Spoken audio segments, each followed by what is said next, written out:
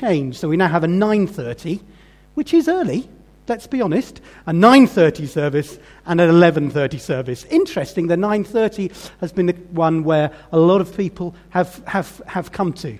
And we are seeing just so many people coming through at the moment, people visiting who have been once, and it's great to see that kind of continued growth going on. So that's really encouraging. Do you know about the hub? Do you know about the hub? As people mentioned, we have in Park Mall in Ashford, we have a kind of centre where the church offices and all sorts of other outreach things going on. And there's quite a lot of exciting things happening there at the moment. I probably can't say too much, but there's discussions with the people who run the whole of Park Mall and other things that we can involved in. They actually want the church to be more involved in Park Mall and how it's run, and they've got places where they say, how can you use this? So there's some very exciting discussions, and we are praying really hard about that. The other thing I think is really close to my heart is church planting, and it's been about 2 years now that we've been church planting out in Tenterden, and it's been an afternoon thing, so 4:00 in the afternoon, which isn't a bad time to have church either if you think about it. Sunday morning lion, amazing. Anyway, out in Tenterden, they have a church plant out in Tenterden, and that's been developing and changing over the last 2 years. And last time I was there, it was amazing that how full it was of real Tenterden people. It wasn't people that went out from Ashford who were the predominant people there, but it was Tenterden people coming and building, and there was a real sense of God there. There's a real sense of people who have been broken and are being restored. Do you know what I mean? And mornings will happen from January, so that'll be a big change. And people in the town will really feel more that it's a kind of established church. So that's a little bit about what's happening at Ashford. It's a great time to be there. My topic today is the church. Steve gave me a free rein, and I thought I would talk on the church. I know you've been doing a series on Genesis. I was having a look online last night. But I'm going to just read a passage from Ephesians 3, verses 6 to 13. Ephesians 3, verses 6 to 13.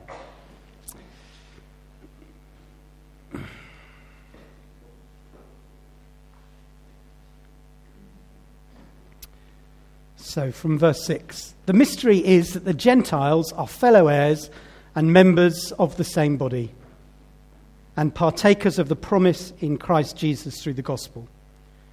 Of this gospel, I was made a minister, according to the gift of God's grace, which was given me by the working of his power.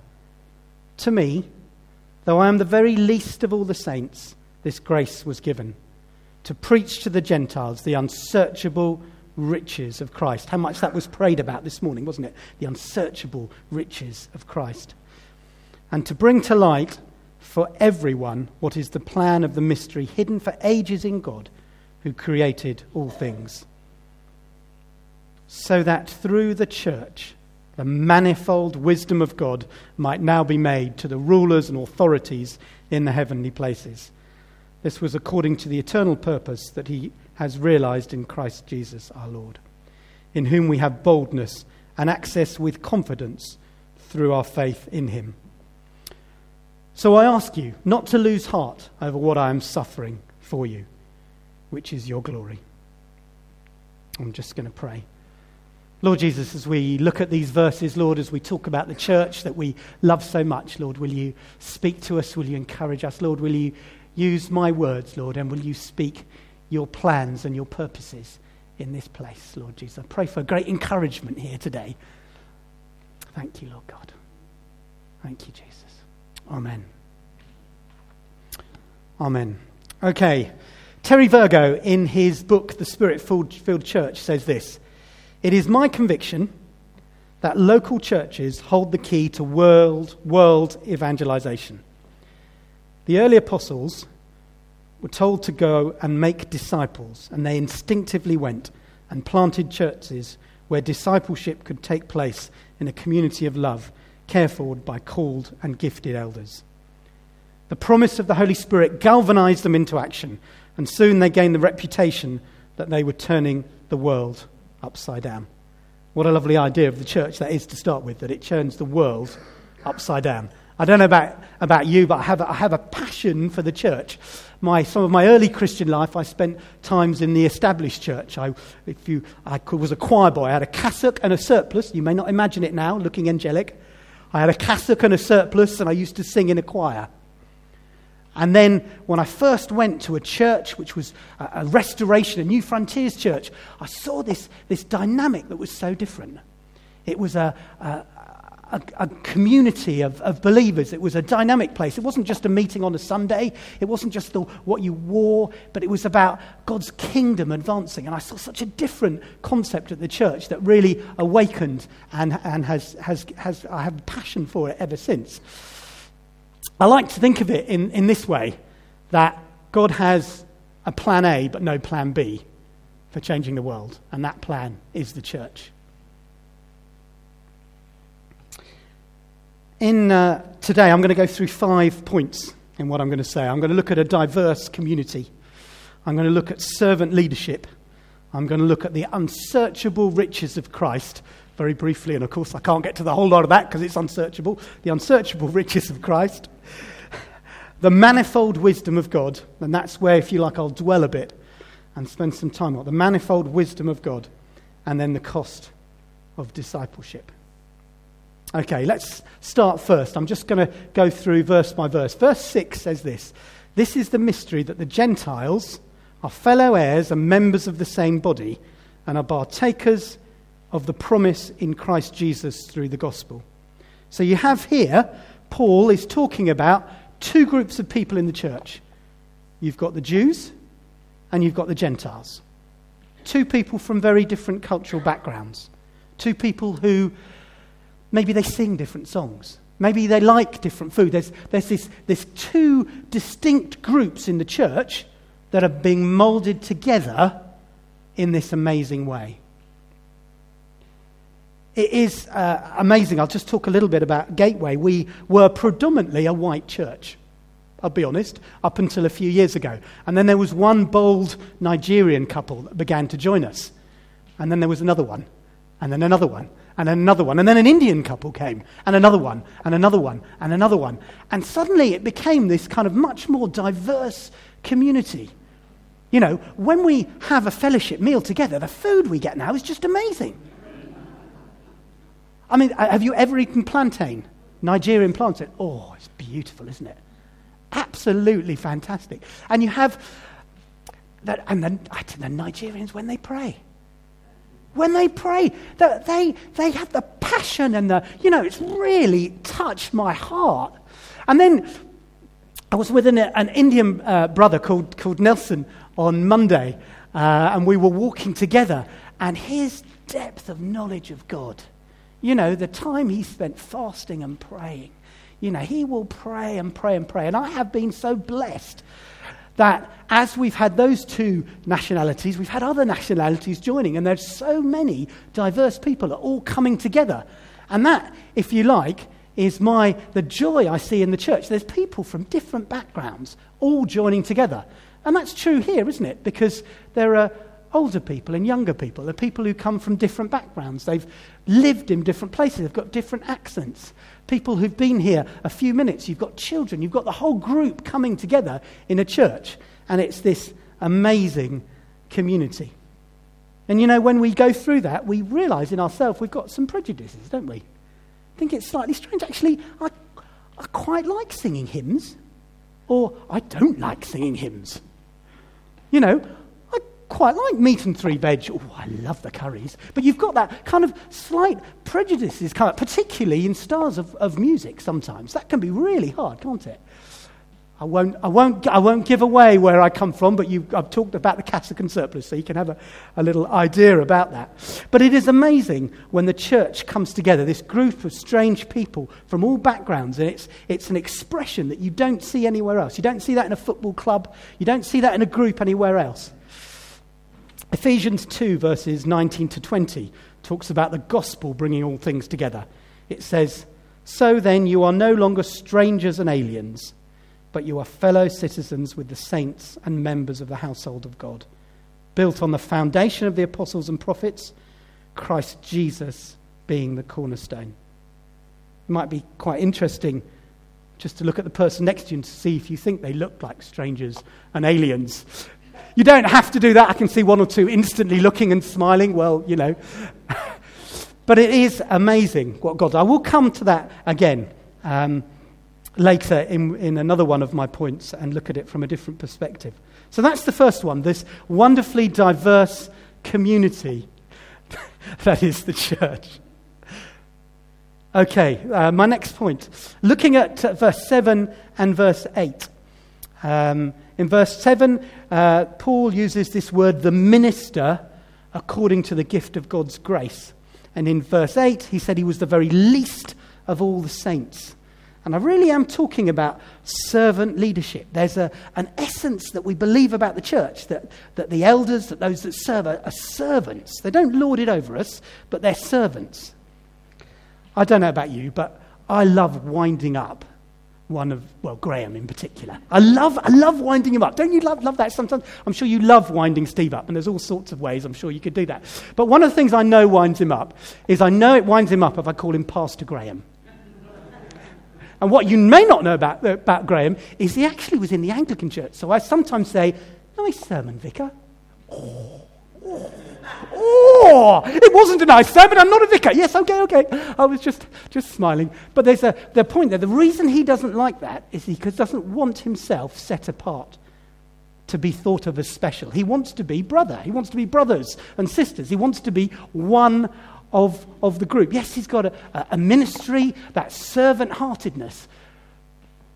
But he doesn't like that. And I can really see that in him. Okay, here's a question for you. Shout out the answer. I know there'll be one or two that know. What does the word Paulus mean in Latin? Paulus, the word Paul. Anybody? It means small. So not only did he call himself the least of the least, he was also small. So he was the small man who was the least of the least by his name. He felt himself as a servant for the church.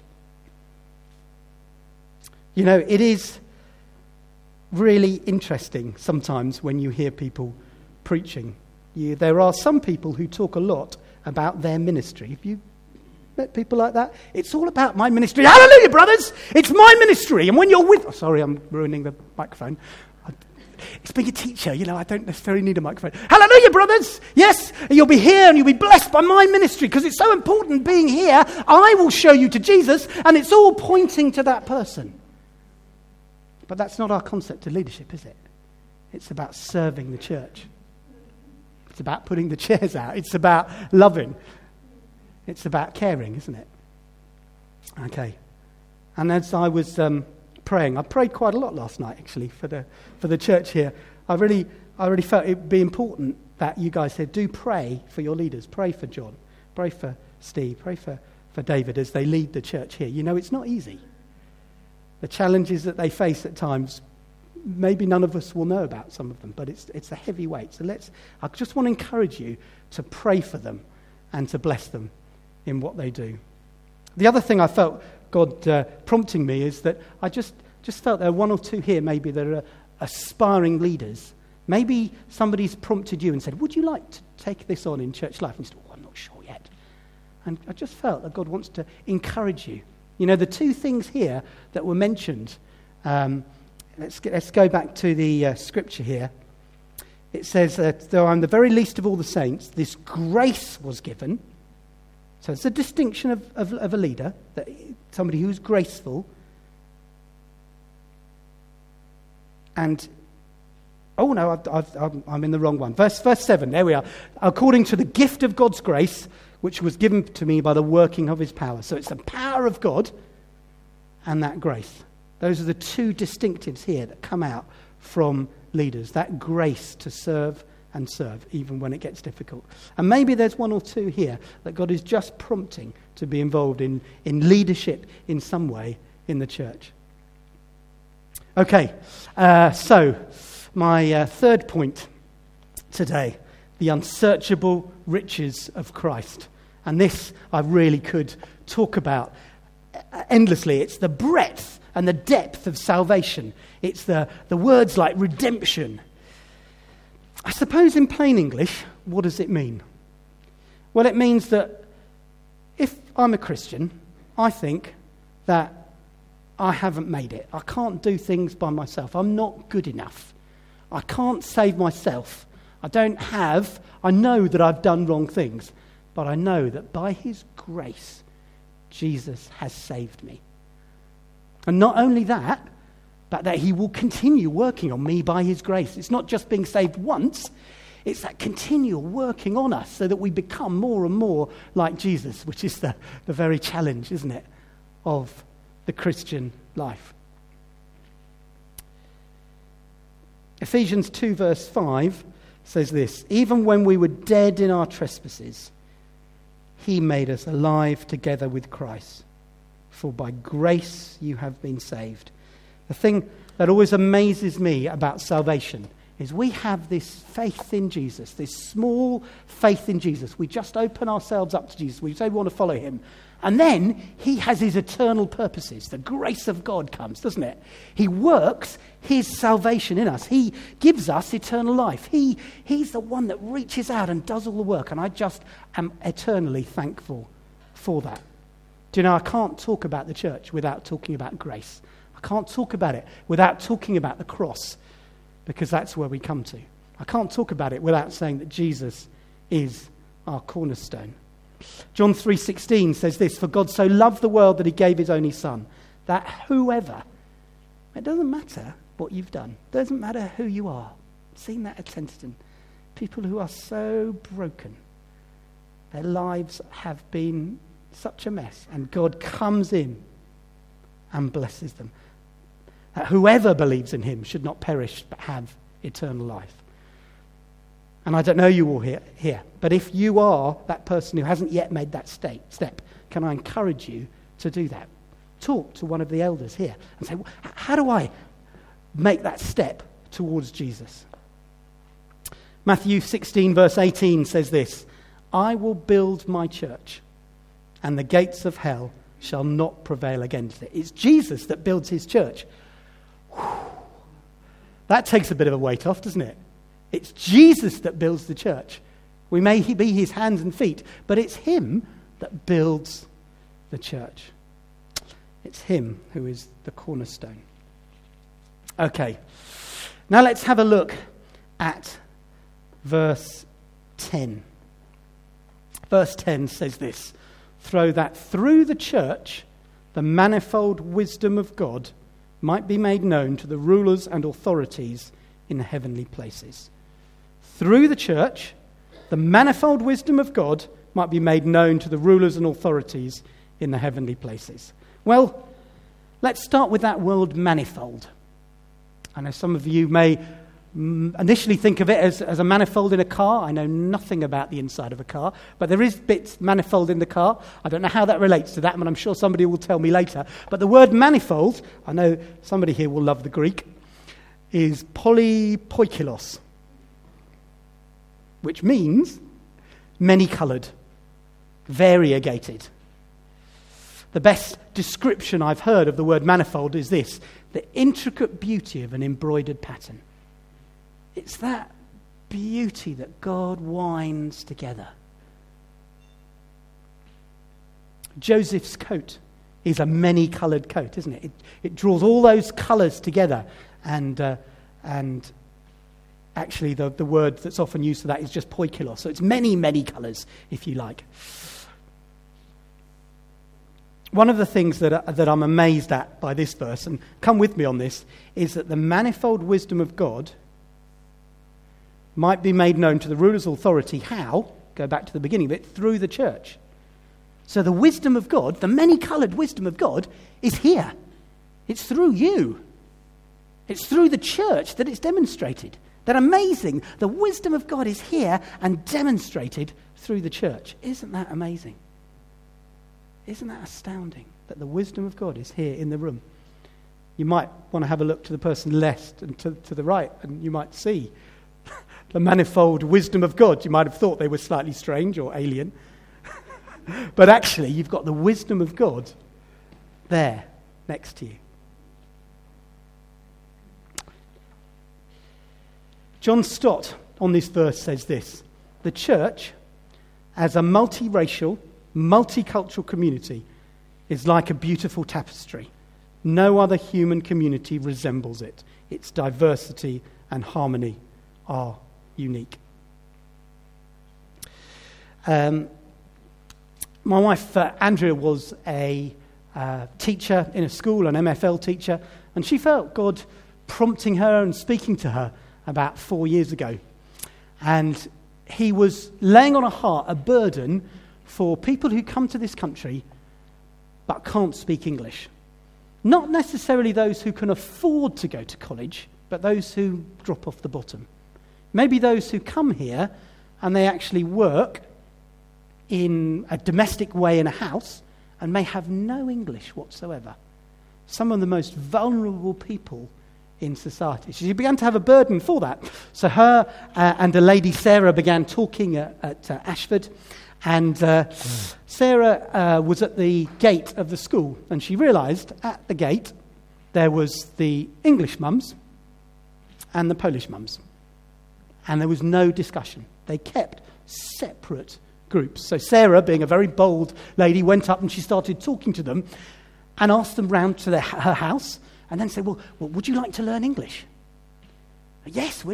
And their English is very limited, so I'm talking about a discussion that was probably done with fingers and toes and writing things, but it's very, very limited. Yeah. So he said, okay, Tuesday morning, 10 o'clock, come to my house and we'll learn English. So there were Andrea and Sarah, my wife, Andrea and Sarah, and they were praying. They started at 9 o'clock, they prayed. 9:30 came, 10 o'clock came, nobody at the door. 10:30 came. They thought, well, praise God, we've had a good time of tea. 11 o'clock came, nothing happened at all. So they went home and thought, well, we'll try again next week. On Thursday, 2 Polish ladies came to Sarah's house and said, hello, English. And they say, but it was Tuesday. Yes, today, Tuesday. No, today's Thursday. No, yes, Tuesday. They didn't know the difference between the word Tuesday and Thursday. Now you think how you would survive in our community if that was the limit to your language. And Sarah and Andrew have worked on this, and others have worked. And over the last 4 years, I was questioning Andrea. We think 150 people have gone through our courses that we run at the hub. At the moment, it's about 45 people who come a week. And I said, well, how many nations are there? Well, probably 15 or 20 nations. You know, it's the expression of the love of Christ for people who really can't afford it, to be able to speak English and to begin to feel confident in another place. It is amazing. I'll just tell you one more story. How am I doing for time? I'm all right. I'll tell you one more story. One of the early ESOL ladies came back to see Andrea about 3 weeks ago. And she said, hello, Andrea. She was from China. Hello, Andrea. I want to get baptized. Oh, brilliant. Great. You want to get baptized? Well, we'll talk about that. She then realized that she wasn't a Christian. She just had seen Christians at ESOL. She'd observed Christians, and she said, that's what I want. And so I need to get baptized, rather like, signing on the dotted line when you get married or whatever. That was the piece of paper she wanted because she knew about it. It is so encouraging hearing what God's doing. And I say those stories not to say how wonderful my wife is, although she is wonderful and beautiful. Not so much that, but just to encourage you to be creative in your outreach. Because the verse there talks about speaking to the principalities and powers. It talks about the outworking of the community. I just want to inspire you and say, be creative with reaching out. Where are the places where people are being missed out in society? The places of need. What could you do? We've got a lady who runs a chronic pain group in our hub. Just a group of ladies who got together under the NHS and now meet together regularly. And we have people giving them testimonies now, coming in and sharing their testimony. What could you do? You see, I think sometimes we dismiss ourselves and we think, I couldn't do that. And I can't tell you how many times Andrea said to me, I can't do this. But actually, through the manifold wisdom of God, working together, God will grant you things that you're doing to impact the community, to show Jesus' love out there in the community, to break down the barriers. Amen? Amen. Right. Acts 10, verse 38. This is a verse that I love. It says, how God anointed Jesus of Nazareth with the Holy Spirit and with power. He went about doing good and healing all who were oppressed by the devil, for God was with him. He went about doing good. That's one of our commissions, if you like, to go about doing good, to blessing the community. I really believe in following the scripture here, and as I went through, I thought, shall I finish with verse 12, because that's access through confidence of our faith in him. It's slightly triumphal, isn't it? And then when we get to verse 13, it's not quite the same, isn't it? So I ask you not to lose heart over what I'm suffering for your glory. And it's interesting, when Paul wrote this, when little Paul wrote this, where was he? Well, if you look in, is it verse 1 of chapter 3? He was in prison. And there was a cost to what he did. And I don't want to lay it on you in a kind of heavy way, but there are sometimes costs for the gospel. I have to admit, when I first became a Christian, I became a Christian when I was 13, I thought, do you know what? Life's going to be easy from now on in. I've made it. God's going to come, it's going to be a comfortable life. How wrong I was. It's an amazing life, isn't it, being a Christian? Such a challenge. God blesses you so much. But there are times when you have to count the cost. Sometimes financially, with your time, with other things. But it was in that state, in prison, in chains, that Paul was extolling the glories of the manifold wisdom of God in the church. Isn't that amazing? That's what he grasped. He had that grasp of the joy of the cross. He had a grasp of the unsearchable riches of Christ. So I've gone through those kind of 5 elements from that passage in Ephesians. I encourage you to read it. It's so rich, isn't it, in the way it speaks about the church. And how honest shall I be? I've got to be honest. Last night I didn't sleep well. You know, sometimes you don't sleep. There'll be people here who don't sleep well. I said, come on, Lord, I want to be able to communicate well. I wasn't sleeping, and I just felt that God really wanted to bless you as a church. I think he was challenging me, and he really wants to encourage you as a church. I really felt that, and I prayed about it, and I said, come on, Lord, what is it that I'm not sleeping hour after hour last night? And it was all about God wants to encourage you. My sense in the Spirit, there might be 1 or 2 of you here who are discounting yourselves, either from serving in the church or from somewhere. You're discounting yourselves, saying, well, they can do it. You know, Steve can do it because he plays the guitar.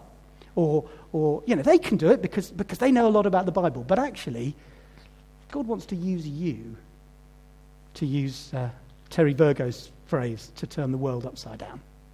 He wants to use you. He doesn't discount you. Don't discount yourself because of your past. Don't discount yourself because of your self-confidence. But God wants to use you to turn the world upside down. He wants to use you to affect the culture of how Herne Bay works. He wants to use you to affect the orphans that we're hearing about earlier. He wants to use you to draw together that amazing community of Christ that shows to the world what it really means to follow Christ. So that's the first thing. I think there might be 1 or 2 of you here, that creative outreach that I mentioned, that God's speaking to you. And if that's you, I just want to prompt you. Don't let it go. Yeah? Pray about your idea. Pray about what God's saying to you, and then go and talk to the elders and say, what about this? I've got this idea. Can I talk to you about it? What do you think about this?